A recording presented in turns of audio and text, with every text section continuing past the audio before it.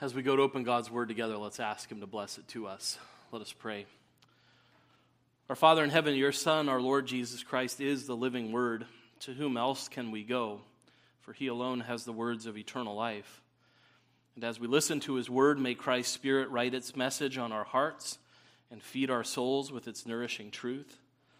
In this time, Father, speak to us of eternal things, so that hearing the promises of Scripture, we may hope and be lifted above all darkness and distress of this life into the light and peace of your presence through Jesus Christ our Lord, in whose name we pray. Amen. Please be seated. And please turn with me in God's Word to the book of Mark, Mark chapter 9. If you're visiting with us this morning, we're glad to have you here today. We've been considering a series in the morning service through the book of Mark, and we've come to Mark chapter 9, verse 30. You can find that on page 1075 of many of our pew Bibles. Mark is the second book of the New Testament between Matthew and Luke. So Mark chapter 9, beginning our reading at verse 30 and reading through verse 37, and that will be our text for this morning. Mark chapter 9, beginning our reading at verse 30. And let's pay careful attention, for this is God's own word. They went on from there and passed through Galilee, and he did not want anyone to know, for he was teaching his disciples, saying to them, "The Son of Man is going to be delivered into the hands of men, and they will kill him. And when he is killed, after 3 days, he will arise." But they did not understand the saying, and were afraid to ask him. And they came to Capernaum, and when he was in the house, he asked them, "What were you discussing on the way?" But they kept silent, for on the way they had argued with one another about who was the greatest. And he sat down and called the 12. And he said to them, "If anyone would be first, he must be last of all and servant of all." And he took a child and put him in the midst of them. And taking him into his arms, he said to them, "Whoever receives one such child in my name receives me. And whoever receives me receives not me, but him who sent me." Thus far the reading of God's word. May he bless it to us. This is a passage that once again holds forth to us the two great purposes in this section of the Gospel of Mark. As we've been going through this section, I've said a number of times to you that the principal object that Mark has in mind in this section is to teach us two things. To teach us what it's required for Jesus as the Messiah to do as Messiah. He's teaching his disciples those things, what it requires for him to be Messiah. And the second thing he's teaching them is what it requires for them to be identified with him. So this section is really all about, over and over again, who Jesus is as Messiah and what is required of disciples if they want to follow him. And we really see both purposes being carried forward in this text. We have both elements here. What it requires for Jesus to be the Messiah. He gives here the second prophecy regarding his passion, his suffering and death and resurrection here. That's really in verses 30 through 32, what it means for Jesus to be the Messiah who will die and rise again. And then we have what it means to be his disciples, what's required of them as Jesus teaches where true greatness is really found in his kingdom, in response to this discussion they'd had amongst themselves about who is the greatest in the kingdom. And so Jesus in this passage is really teaching us first about his divine mission. That's the first thing we see here. Secondly, about his kingdom distinctions, how distinction and rank are really achieved in the kingdom of God, so his kingdom distinctions. And then finally, he gives his disciples his servant commission, how they are to behave as his disciples. And of course, that's not just for these 12 disciples, it's also for all of us who desire to be disciples of Christ. So his divine mission, his kingdom distinctions, and his servant commission is how we want to think about this passage together. This section, as I said, contains the second time the Lord has directly spoken to his disciples, plainly spoken to them about his suffering and death. How he will die, how after he has died, after 3 days, he will rise from the dead. And he makes this prophecy, we're told, as they are passing through Galilee on their way to Capernaum. Mark tells us that this announcement to his disciples was not part of his public ministry. That's what it means that Jesus is passing through this region and doesn't want people to know he's there. Remember, he's achieved quite a bit of notoriety in Galilee as a speaker, as a preacher, as a healer, and it would only be natural if people knew he was there, they would flock around him as they have before in Galilee. And Jesus doesn't want that to happen because he wants this to be a time of private teaching to his disciples. He's going along not wanting other people to know he's in the region because he wants to say things to them, things that they need to hear, things that they need to understand. And it's in this context of private ministry to these 12 disciples that Jesus says to them what he says in verse 31. The Son of Man is going to be delivered into the hands of men, and they will kill him, and when he is killed, after 3 days, he will arise. This is the second time Jesus has spoken to them plainly about his death and resurrection. The first time was back in chapter 8, verse 31. And part of this prophecy is telling them things that he has already told them. He already told them that he would be violently killed. He already said that in chapter 8, verse 31. He also already told them that after 3 days he would rise again from the dead. He told them that in chapter 8, verse 31. Earlier in chapter 9, he's made other references to his resurrection that caused them, you might remember, after the Mount of Transfiguration, to say, what does he mean by rising from the dead? So he's talked with the disciples about all of these things before. That's nothing new to them. It's the second time they've heard these things. But there is something new in this statement, something new that Jesus has not said to them before. And it's this new element that Mark really highlights for us in the way Jesus spoke this word to his disciples. What is the new element in this statement that they had not heard before? It's that section, the Son of Man is going to be delivered into the hands of men.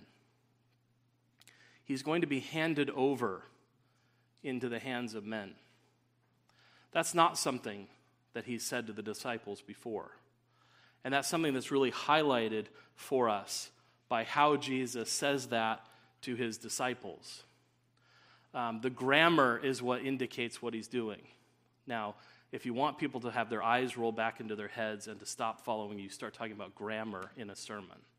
There's not going to be a test on this, and if you're having flashbacks to English grammar in high school, don't worry. The grammar portion of the sermon will be over relatively quickly.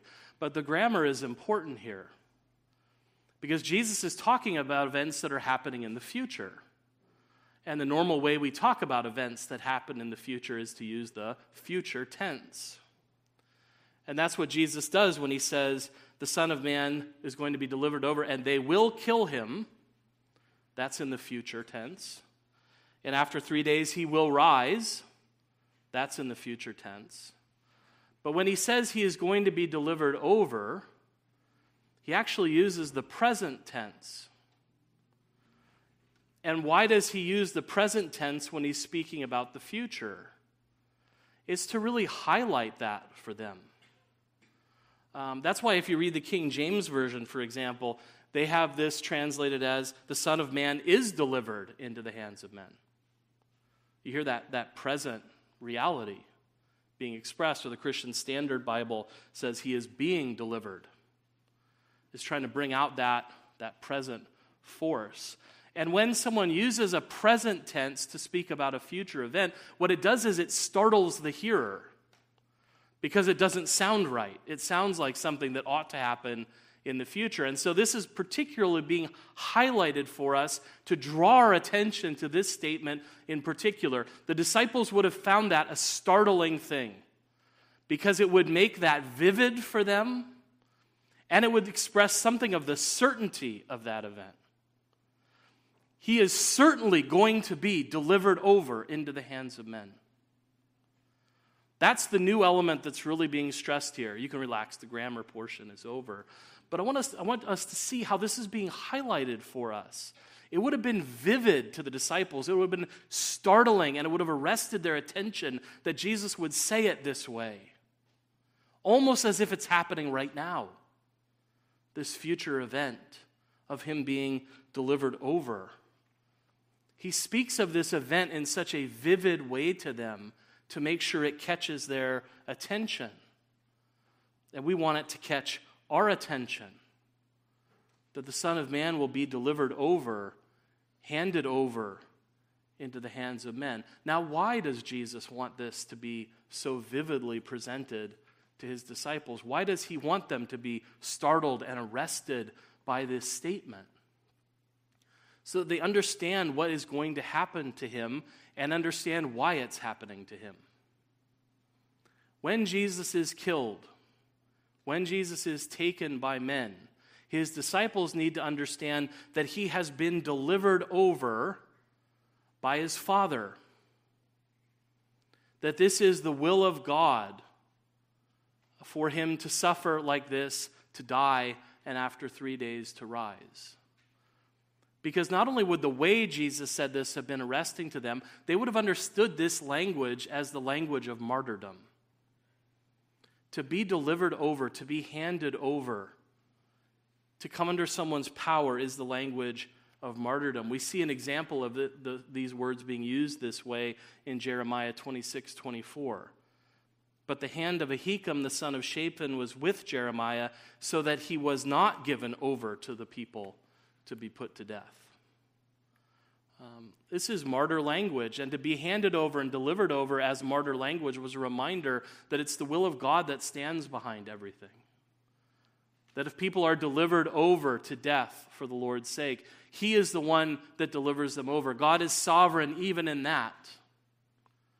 That it's the will of God that's at work in that. And that's what Jesus wants his disciples to understand about his suffering and his death and his resurrection, that it's the hand of God at work in this. That this is not happening because of wicked men.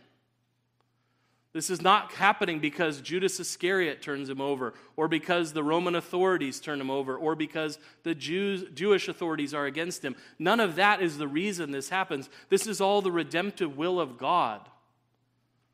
For the Lord to suffer and die in this way and to rise again for the salvation of his people. Jesus is emphasizing for them exactly what the point was of the prophet Isaiah when he spoke about the suffering servant in Isaiah 53. He said in verse 6, it's the Lord who's laid on him the iniquities of us all. Or in verse 10, it was the will of the Lord to crush him. He has put him to grief. It was the will of Yahweh to crush him. It's Yahweh who puts him to grief. This is God's redemptive plan. It's the truth that Peter understands under the inspiration of the Holy Spirit and proclaims on the day of Pentecost in Acts chapter 2, verse 23. This Jesus delivered up according to the definite plan and foreknowledge of God, you crucified and killed by the hands of lawless men. This all happens according to the definite plan and foreknowledge of God. Jesus wants them to understand what is going to happen is God's redemptive will. That God, through this act, is redeeming his people. This is the plan of God for our salvation. Why does God hand over his Son to men in this way? So that through his death and resurrection, we might be saved. Prophet Isaiah told us that as well. Isaiah 53, 4 and 5. Surely he has borne our griefs and carried our sorrows. He was pierced for our transgressions. He was crushed for our iniquities. Upon him was the chastisement that brought us peace, and with his wounds we are healed. They need to understand that God is doing this. Nothing that happens to Jesus is happening outside of God's redemptive will. And God is allowing this, and God is ordaining this to happen for a particular reason. And that reason is the salvation of his people. God is delivering over his Son because without his death, there is no atonement for our sins. And without his resurrection, there is no victory over our curse. He has to die for our sins. He has to be raised for our justification because he came to save our souls. And the beautiful thing that Jesus is teaching his disciples here is when these things take place, Know that it's my Father who's delivering me up. Know it's the will of God for your salvation that's taking place here. This does not happen apart from the will of God, as if the Son of Man is being subjected to wicked men. But this is sovereignly ordained by God, because without my death, Jesus is saying to them, there is no salvation for your soul. And without my resurrection, there is no justification for you. I'm being delivered up to save you. And that's why the Father has sent me to save you. We're learning something wonderful here, both about the Father who sent our Lord and the Lord who is willing to come and be delivered up to violent death for our sakes, so that he might save our souls and redeem us from the curse of the law. And so how do the disciples react to this new element? They don't understand it. Right? They don't understand it, and we're told they're afraid to ask more about it. They didn't understand what he said, and they were afraid to ask him, verse 32 tells us.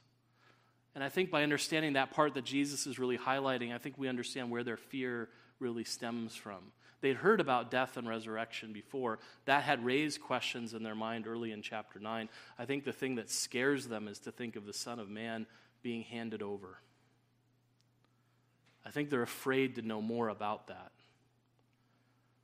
Because I think still in their minds they cannot separate the Son of Man's coming and the resurrection of the dead from the glory of his kingdom. And so they don't want to ask about this delivering over. Instead, they just discuss the glory. And so they start talking about, when that glorious kingdom comes, which one of us do you think will be greatest in his kingdom? Let's not think about this delivering over business. Let's think about the glory. And while we're on that subject, which of us do you think will be the greatest in that kingdom?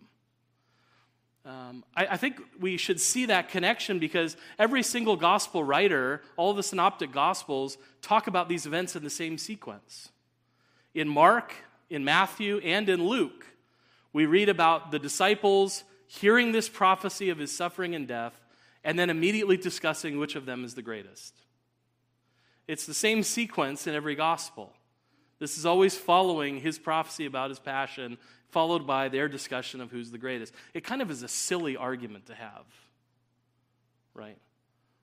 To talk about the kingdom distinctions, which one of us is going to really have rank and priority. I hope none of them were saying that of themselves. I know the disciples have said some dumb things in the Gospels, but I like to believe that even they were not going around saying, you know what, I think I'll be the greatest. I hope they were discussing about who else might be the greatest, but you never know. But it's these kinds of kingdom distinctions that they're talking about along the way. So when they get through Galilee, we can imagine Jesus walking ahead of them and them behind having this conversation. And when they get into the home in Galilee, in Capernaum, Jesus says, now what were you all talking about on the way? Have you ever been having a dumb conversation and someone asks you, what are you guys talking about? And it's embarrassing to tell them. That's kind of what's happening here. Jesus says to his disciples, what were you discussing on the way? And they all remain silent. And you can think, why? We were having a really dumb conversation. I'm not about to tell Jesus. We were talking about who's going to be the greatest one in his kingdom. But boys and girls, we know that Jesus already knows everything, doesn't he? We know that Jesus isn't asking this question because he doesn't know. He's asking this question because he wants to teach them the truth about distinctions in his kingdom. He's going to speak into their ashamed silence. And before we're too critical of the disciples, we know ourselves all too well that we too get sidetracked by dumb questions. I liked one pastor in his sermon said, his servants still do and say many things on the road which they would not do if they saw Jesus close beside them. And they sometimes imagine that these escape his notice. We still do that, don't we? Say dumb things that if Jesus were suddenly to walk up and say, what are you saying? You would say, oh, I really don't want to tell you. I know I shouldn't be saying it. But what does Jesus do with this discussion of kingdom distinction? Well, first, he so helpfully reminds them who is the greatest in the kingdom. Notice how he begins to teach his disciples in verse 35. And he sat down and he called the 12 and said to them. Now, Mark is not a big details guy, right? Of all the Gospels, he is the most economic in his use of words. So why would Mark take the trouble to say Jesus sat down and called the 12 to him? Because sitting is a position of authority. When you sat, you were taking up a position of authority. We sometimes read the Bible about those who sit in the city gates. It doesn't mean they're sitting in the city gates doing nothing. They're sitting as authorities in the city gates. People come to them. It's thought of as a position of authority. We can think of a king or queen sitting on a throne. They sit, other people stand. Why? Because they are the authorities. And it was the same when it came to teachers. Teachers would come and they would sit down. And they would sit in their position of authority as teachers, and then they would begin to teach. So it's wonderful that after this discussion of which one of us do you think is the greatest, Jesus sits down and calls them and reminds them who's the greatest. Reminds them that they are all servants of his. That he is the superior to all of them. That he is their teacher. That he is their master. That he really is their king. And so if you want to know who's the greatest in the kingdom, it's the king who will tell you. The king decides who's greatest in his kingdom, right? That's first day kingdom stuff, right? The king decides who's greatest in his kingdom. And so what he's going to do is tell his disciples, if you want to understand the distinctions in my kingdom, where rank and privilege come from, I'll tell you. Where is true greatness found in my kingdom? Who do I consider the greatest in the kingdom of God? Who is the greatest? Well, he tells them in verse 35, if anyone would be first, he must be last of all and servant of all.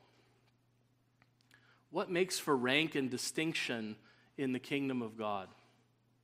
It's humility and service. That's what makes one great in the kingdom of God.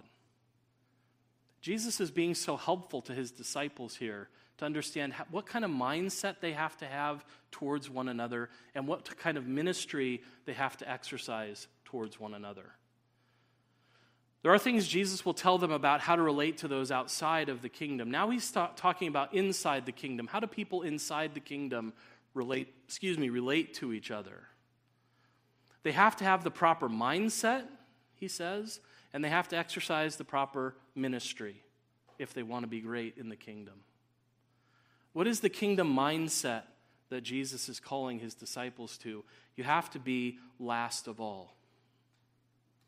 That's the humility that he is calling them to. A mindset of humility that says, I am the last of all, which means everyone else in the kingdom is ahead of me. I am last of all. And I'm going to put everyone else ahead of me. That's the mindset of the kingdom because that's the mindset of the king. That's why we read the law from Philippians chapter 2. Because it reminds us that we are to have that same mind that is in Christ Jesus. The mindset of the kingdom, that mindset of humility, was the mindset of the king. He did not count equality with God a thing to be grasped. Equality with God, there's nothing higher than that. But he emptied himself and he humbled himself to the point of death, even death on a cross. You see how that mindset of humility led to his ministry. And Paul uses that same dynamic in Philippians 2 to say, work on that kingdom mindset. In humility, count others more significant than yourselves, because that will lead to kingdom ministry. Just as the mind of the king led to the ministry of the king, so the mindset of humility in his servants will lead to ministry to one another. Last of all is the mindset. Servant of all is the ministry. To be willing to serve everyone before us because we count them more significant than ourselves. I don't think it's a coincidence that Paul says in Philippians 2:3, in humility count others better than yourselves, which leads to the ministry he talks about in verse 4. Let each of you look not only to his own interests, but also to the interests of others. Isn't that how our Lord showed the way? He humbled himself to serve. That's why he's the greatest in the kingdom of God. Because he humbled himself below every single one of us to live for us, to suffer for us, to die for us, to be buried for us. The Lord of glory, he became last of all because the Son of Man came not to be served, but to serve and to give his life as a ransom for many. If that's our King, that's what he wants in his kingdom. That's where greatness is found, in that kingdom mindset of humility and that kingdom ministry of service. To be greatest is to be last and to be a servant of all. This is so important because this is not how greatness is measured in our world. I think part of the problem the disciples were still having is they were making the mistake that Peter had made back in chapter 8, looking at things through the eyes of men, not through the eyes of God. Right? That was Peter's problem. Peter, you are thinking of the things of men, not about the things of God. And I still think that was their earthly perspective on the kingdom. Glory and who gets the biggest rank, who gets the biggest position. And Jesus is saying you need to truly understand how the kingdom of heaven measures greatness.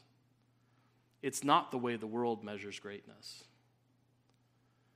And the world will tell you this is a recipe for being stepped on in the world. Making yourself last of all and seeking to serve all. There are plenty in the world who say this is a sucker's bet. This is what a beta personality would do. And you're just going to be run over in the world if you're like this. And the question that comes to God's people is, do you want to be great here or do you want to be great there? Do you want the King of Glory to think of you as great, or do you want this corrupt and crooked generation to think of you as great?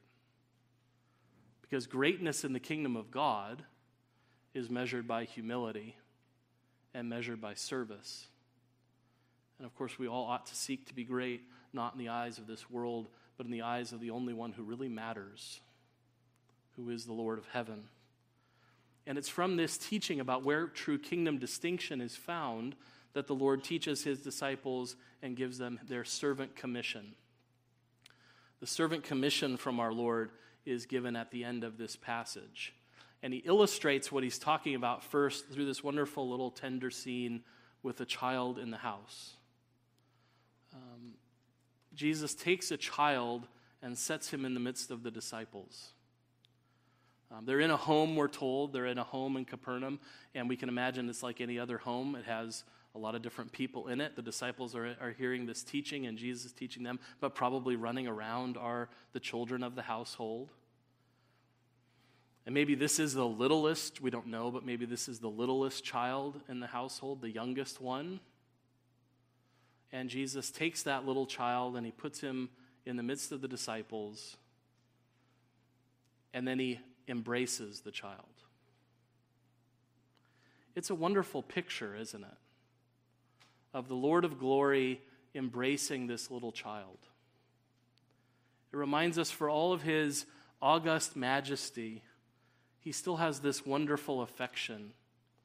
Jesus does love the little children, and he embraces this child in love. And what a picture is, what a contrast is set forward there between the affection of our Lord and the ambition of the disciples. And Jesus is telling them, think about this little child. Because this little child doesn't know anything about wanting to be first in the kingdom. That's not what this child is thinking about. Now, maybe some of you are thinking, I know children that think they ought to be first. I remember my mom likes to tell the story when my sister was 3 years old. She came down and said, I don't think it's fair that the adults always get to be in charge. I think the kids should be in charge some days. My mom said, I called your father and said, we have a little 3-year-old here who wants to be in charge. You better come home and support me in this. We know that there are children who sometimes want to be in charge. But what Jesus' point is here is this child doesn't know what it is to be great in the kingdom. This child is not worried about what her position or his position will be in the kingdom of God. There's no ambition in this child.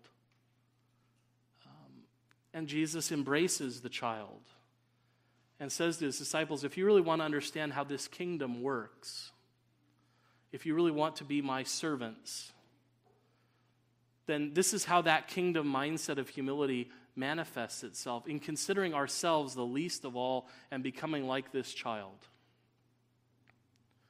Not having that ambition that you guys are speaking about.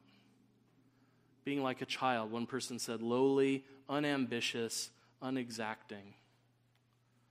Like a child that has no pretense for greatness, another person said. John Calvin says, well, we have a wonderful picture of humility in this. This is not someone who's saying what they're owed from God or looking down and despising their neighbor. And he said, we have to adopt this mindset so that we reckon it enough that we are one of the members of Christ and desire nothing more than that Christ alone should be exalted. That's really what it means to deny yourself.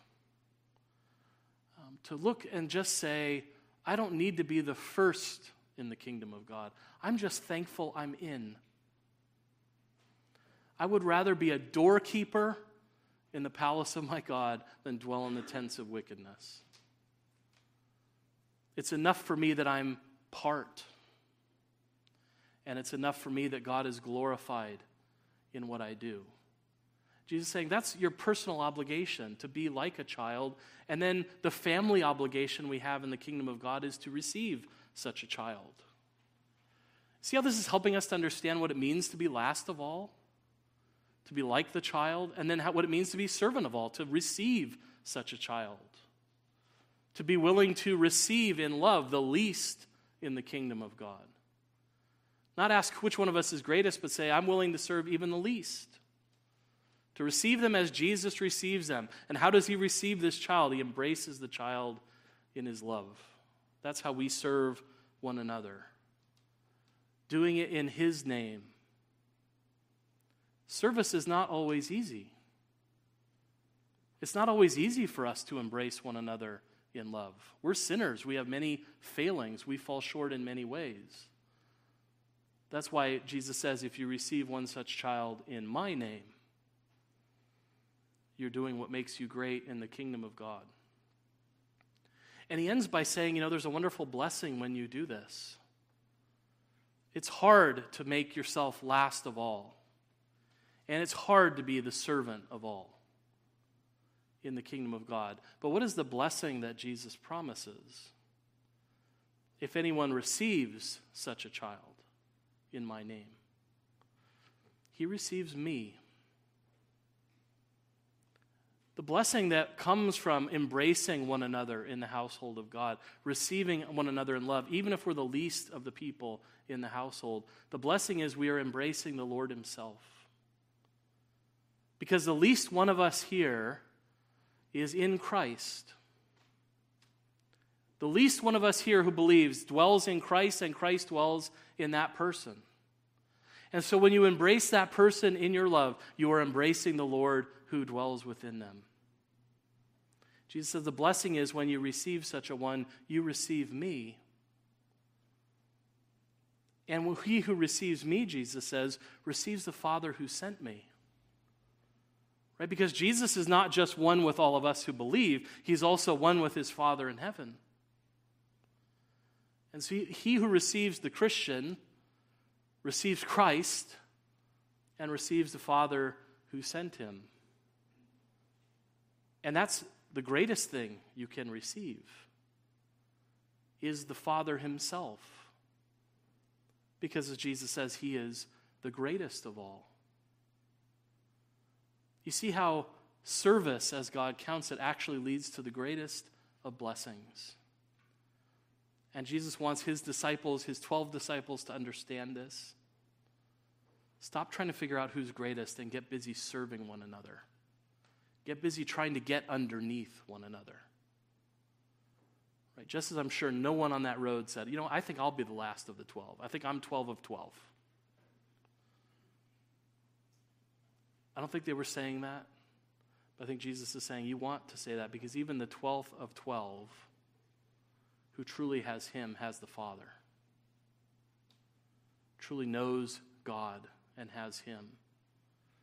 May God work that kingdom mindset in our hearts. That we would be willing to consider ourselves last of all so that we might engage in that kingdom ministry of being the servant of all. And in doing so, receive both our brothers and sisters and Christ and the Father to his glory. Amen. Let's pray together. Our Father in heaven, we do pray that you would send the Holy Spirit to fill us with the desire to be the least of all and to serve all. We know that this is a difficult calling, Lord, because each one of us in our sinful minds wants to be greater than others. And even in our service, sometimes we seek to outshine other people. But would you make us to be like the little child that Jesus pointed to not have ambition to be the greatest, but just be thankful that we are a member of your household and look around at the other members of your household and seek to serve them, knowing that in doing so we receive both your Son and even you yourself. Help us in this, we pray, by your Spirit, and hear us for we ask in Jesus' precious name. Amen.